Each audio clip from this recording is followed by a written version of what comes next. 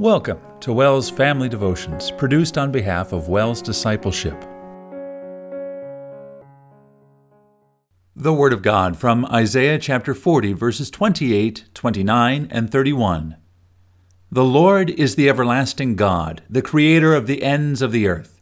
He will not grow tired or weary, and his understanding no one can fathom. He gives strength to the weary and increases the power of the weak. But those who hope in the Lord will renew their strength.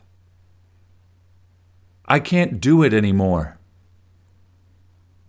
In the name of the Father, and of the Son, and of the Holy Spirit, Amen.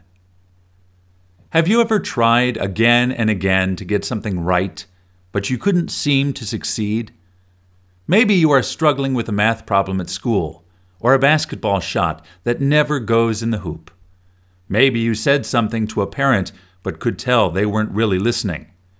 You get frustrated.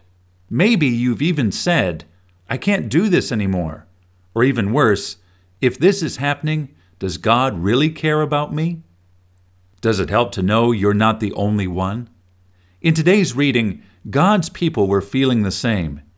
Here was their concern. My way is hidden from the Lord, my cause disregarded. That's Old Testament language for, does God even care about me anymore? Here is God's answer. The Lord is the everlasting God, the creator of the ends of the earth. He will not grow tired or weary, and his understanding no one can fathom. That means that God knows better. He knows how you feel. And he knows what's better for you at home, at school, or wherever you are. It's okay to admit that you are weaker than God. You might be strong, but God loves showing his power when you're feeling weakest. Think about it like a game of tug-of-war. If God is pulling in one direction, and you're pulling against him, you will lose every time. But God loves to be on your side and pull for you, especially in the times you feel most frustrated. It doesn't mean you won't still face problems, but they will not be torture.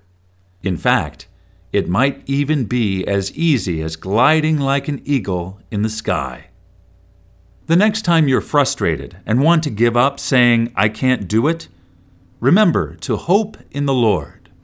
Hope isn't just wishing things were good, like hoping the weather is good tomorrow. God never gets tired of helping you. You can trust him to pull you in the right direction. We ask God to give us strength in prayer. God, humble me to see your ways as better than my ways. Remove all the things that are not pleasing to you from my life, and renew my strength from my hope in you alone. Amen.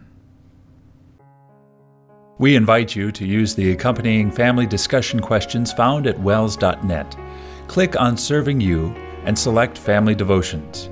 Join us next time for WELS Family Devotions. Until then, God bless your day.